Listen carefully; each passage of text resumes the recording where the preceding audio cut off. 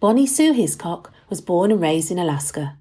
Her debut novel, The Smell of Other People's Houses, won the first ever 2018 Alaskan Award for Children's Literature from the Alaska Library Association. It was also shortlisted for the Philip Carnegie Award and the 2017 UK LA Award, along with nominations for many other prestigious awards. She met recently with Nikki Gamble to talk about her highly anticipated second novel, Everyone Dies Famous in a Small Town. A set of stories based in the rural west of America, covering the territory from Colorado to Alaska. Nikki asked Bonnie Sue to give us some context and to explain what connects the places she writes about. Growing up in Alaska, like I did, I'm terrible with geography of the lower 48 states. And I could never have written this book until recently, when I finally lived in Colorado for a little bit and got a sense of what other places are like. So two of the stories are set in Alaska. And then the other stories are kind of sprinkled from like the coast of Washington to Montana, Wyoming, and Colorado. What connects the stories is basically just the sense of living in a small town. They're all sort of rural places also where the threat of wildfire is pretty prevalent, in Alaska for sure, in Colorado, Wyoming. You know, when we have a huge wildfire, we can see wildfire smoke here, but the fire might be in the middle of Ontario, Canada, which is thousands of miles away. So that's a big link. But I think mostly the links of the stories, as I've written them, are about that internal life that you live in a small town and the ways you think you know people just because you see them all the time. And you know, there's this really interesting way of feeling like everyone knows everything about you. And yet there are so many misconceptions as well. So those are the big themes that I was sort of trying to write about. And there are lots of those things that you've said there that I'm hoping we're going to pick up and explore in a little bit more detail.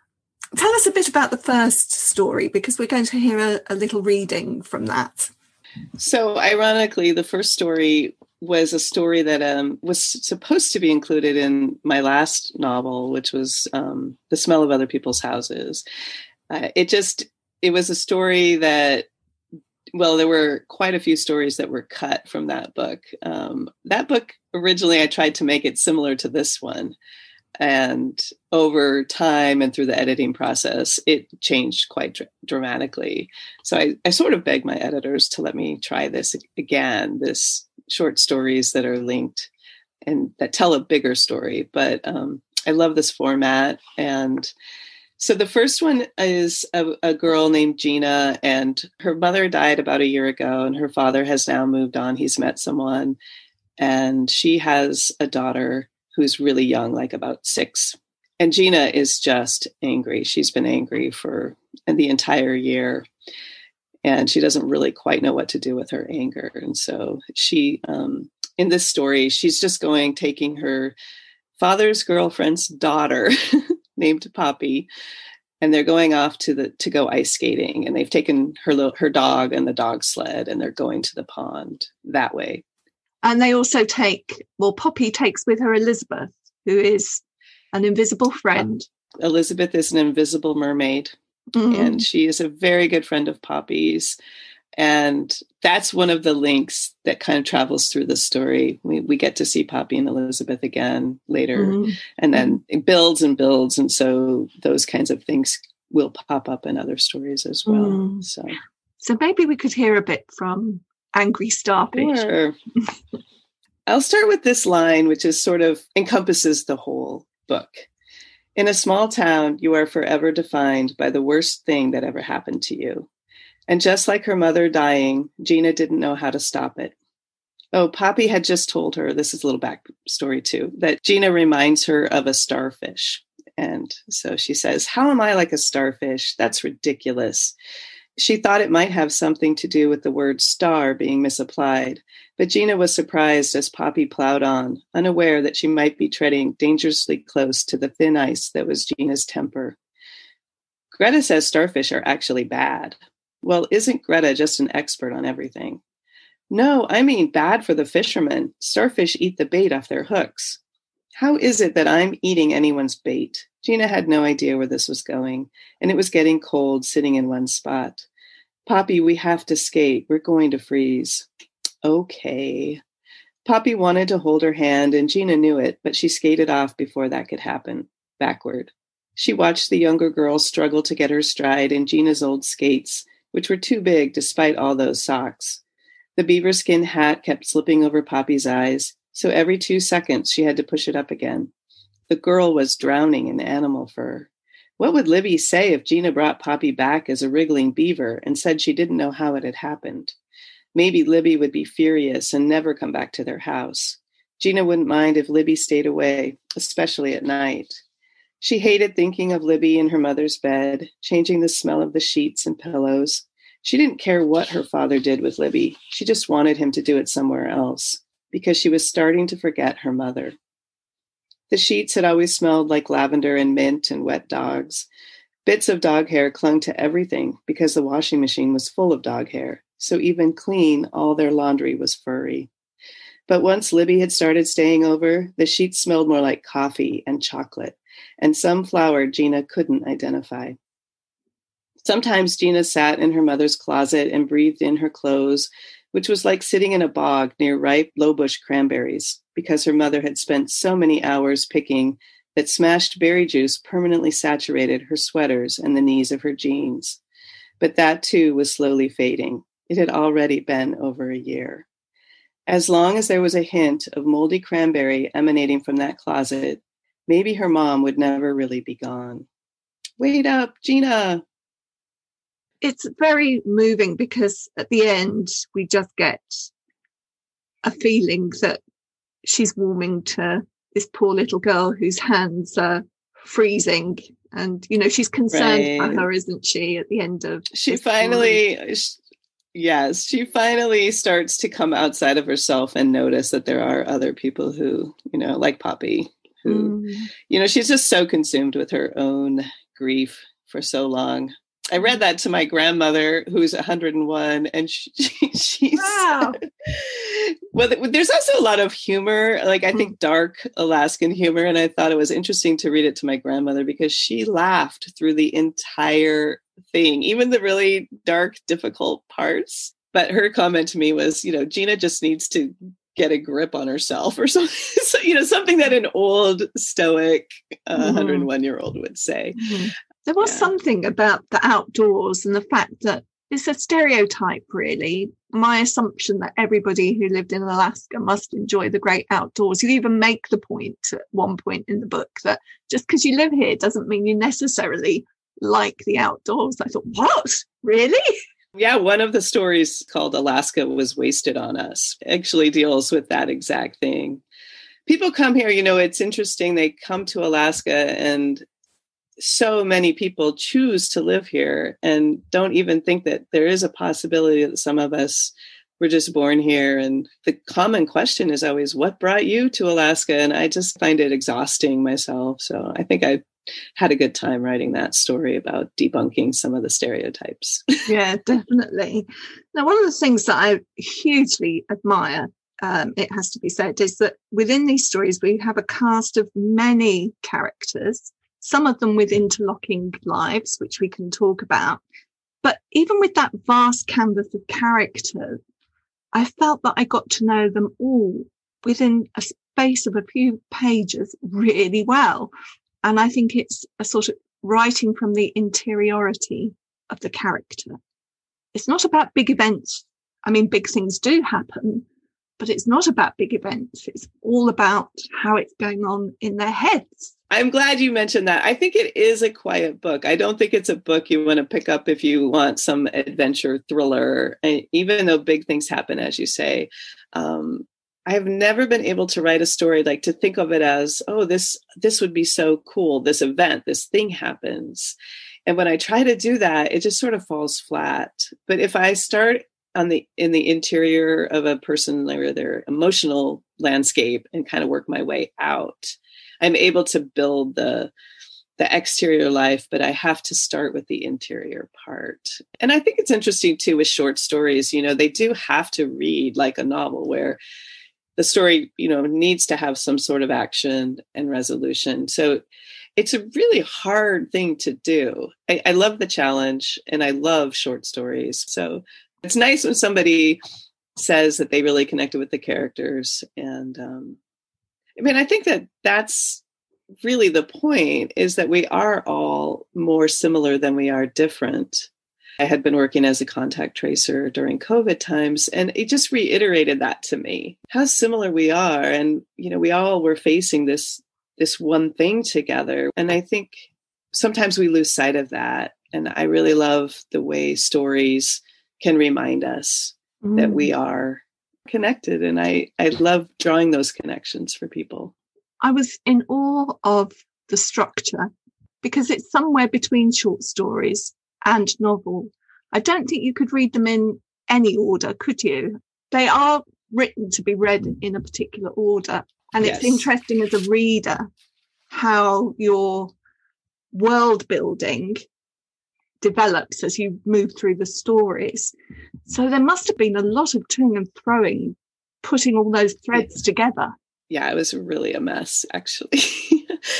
I usually make really big story maps and, sort of like on a big piece of butcher paper, and then draw lines with different colored markers. And especially with this many characters and this many themes, I have 2 editors that I work with simultaneously. And so the back and forth editing process was really where you could see, if you saw our editorial letters, you'd see that back and forth. And then it came to this point where the stories were in this order. And I remember Alice Swan at Faber saying, it's like you planned it, but I didn't plan it. And I think that's the interesting thing about writing, is how it can surprise the writer too, how it works out.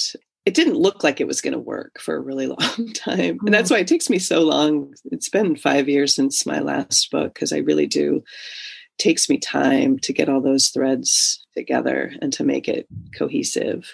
It's cohesive and it's not too contrived. I think that's what's really lovely about it. Not everything connects, not everything has to. And, sometimes there's a hint there. In some of the stories, there's a priest, but you don't name the priest. So you don't know if you're making a connection or not as you go through. So your mind has to do a bit of unraveling as you read. Those discussions, what you just said, those happened constantly between me and my editors. Like, why is she feeling sorry for him in this story when we know in this story that he did this thing? And I think it really does give the reader, I personally, when I read a book, I love to think that the author has sort of involved me in the decision making and the problem solving, and also given me a little just respect in the sense of they're not going to tie it all up.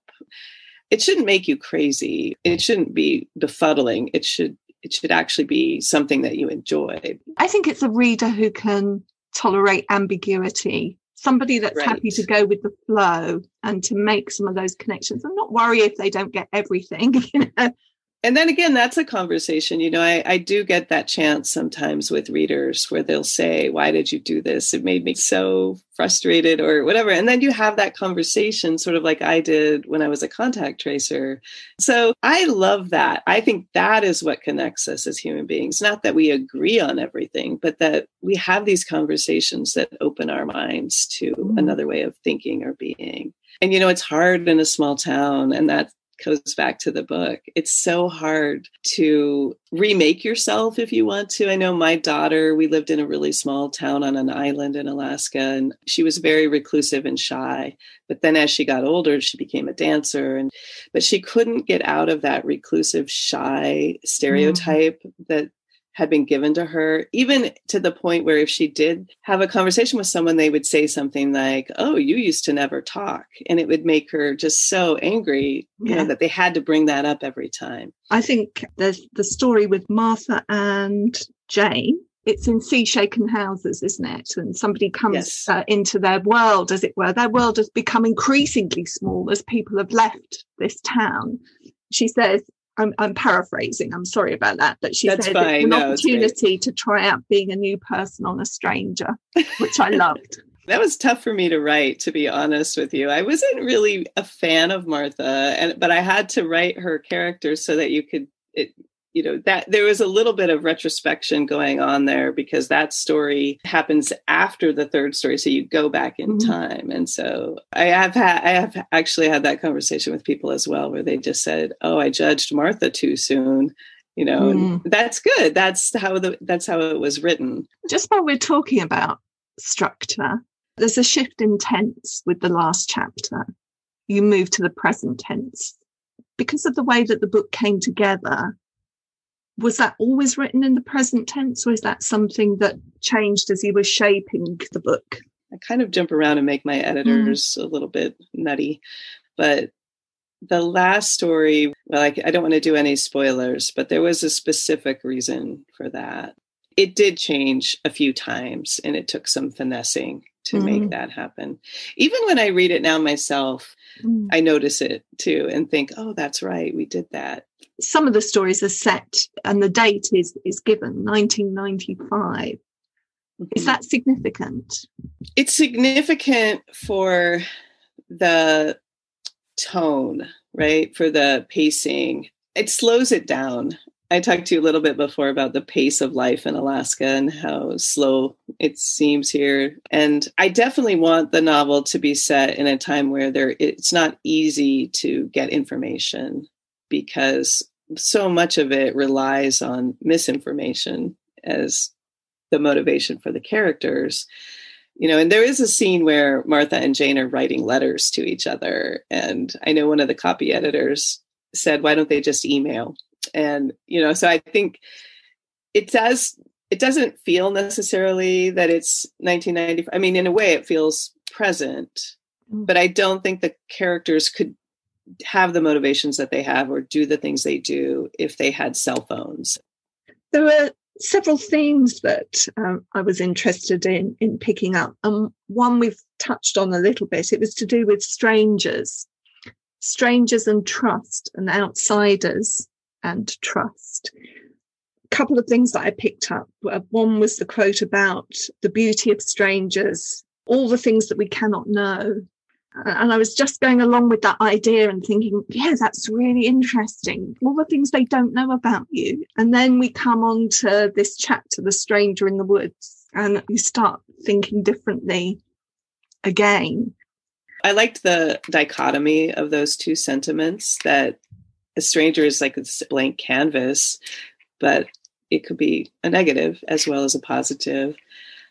And that particular story, The Stranger in the Woods, is actually based on something that really did happen to me in real life when I was 7 and I was riding my bike and someone came out of the woods. And, I think it was so unusual to see a stranger in my world that I didn't even really think of it as something scary. It was just this exotic thing. And he actually had a $5 bill in his hand and said, here's $5. And that's a lot of money for me. And then he says, there's more money where that came from if you just come back through these woods with me. And I just said, oh no, this is just enough. This is just what I needed. And I rode my bike home. And, I didn't even really understand the reaction that my parents had, where they actually called the police and they came out, and none of that really made sense. But, over time, you think about these things, or I do. So many things from my childhood end up in my stories because I've pondered them and thought about all the different ways that they could have gone.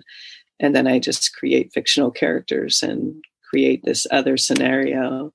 I mean, the other place that it crops up is with the radio host, Coyote Joe, Coyote Jones, who they trust because they hear him all the time. Everybody loves him, right? You worked in radio, didn't you? I did. I worked in radio. And, I thought it was fascinating that people who you've never met, they get to know your voice and they start to trust you. And it really became that. And they would tell me, you could tell us anything on the radio and we would believe it. It's not so much the details that are true as the feeling behind it. I didn't really have an intention, Nikki, for writing this. I just enjoyed writing about all of these little quirky things that I know and that I've experienced in my life. And it makes me wonder, like, how are strangers going to read this book? Because it feels like an inside joke. We'll all take different things from it. Can I ask about wildfires? Because that's very much a threat throughout the book. And, very present in one of the chapters. One of the stories, there's a real fire there. I hadn't realised that they affected Alaska. I'd always thought of them as being further south. In Alaska, we have huge wildfires. We had 4 million acres burn in 2005. When I was a reporter, I had to report on that. So wildfires have kind of always been in my consciousness as just from experience of doing that. But we're very used to them here, and we deal with the smoke and we deal with, the air quality. But we don't have as many people, so we can just let them burn and let nature sort of do its thing to a point. But right when I was writing this, we did have a lightning strike that was just right here, like literally right behind where I'm talking to you. And we did have to evacuate. And I really hadn't intended wildfire to be such a big part of the book, but that was all happening as I was writing that story. And so the details were just right there in front of me, and I was able to kind of capture it in the story. Even though that story is set in Colorado, I was taking most of the details from the fire that we were experiencing here. Even the parts where the whole town is showering together at the school, that is actually truly what happened. And they would smell like a marshmallow, like a burnt charcoal. And I even saw somebody with a tattoo in the shower that's similar to the one that shows up on the firefighter in the book. So I did take a lot of, poetic license there. Yeah. I've just got one more question. I feel that I've got many more questions, or maybe just observations. But I was interested in your epigraph, which is a quote from Brecht. And to those who do not know that the world is on fire, I have nothing to say. So there must have been a reason for you to pick that. When I first chose it, it was really about the story. It really wasn't about literal fire. It was metaphorical. And there was a lot going on with the Catholic Church and priest abuse and things like that, and just the denial. And I think what I was thinking of at the time was the idea, like, there's so much going on below the surface in life. And just when people refuse to believe that something is happening right in front of their face, I guess is what I was thinking. Well, I have to thank you so much for taking time in what is the early morning over in Alaska, but not so early here. I'm really grateful for you getting up to have this conversation. Oh, it's my pleasure. In the Reading Corner is presented by Nikki Gamble and produced by Alison Hughes. If you have enjoyed this podcast, please do leave a review for us. To find out about other projects, including an audience with events and the Exploring Children's Literature Summer School, visit www.exploringchildrensliterature.uk. Join us again soon in the Reading Corner on your favourite podcast platform.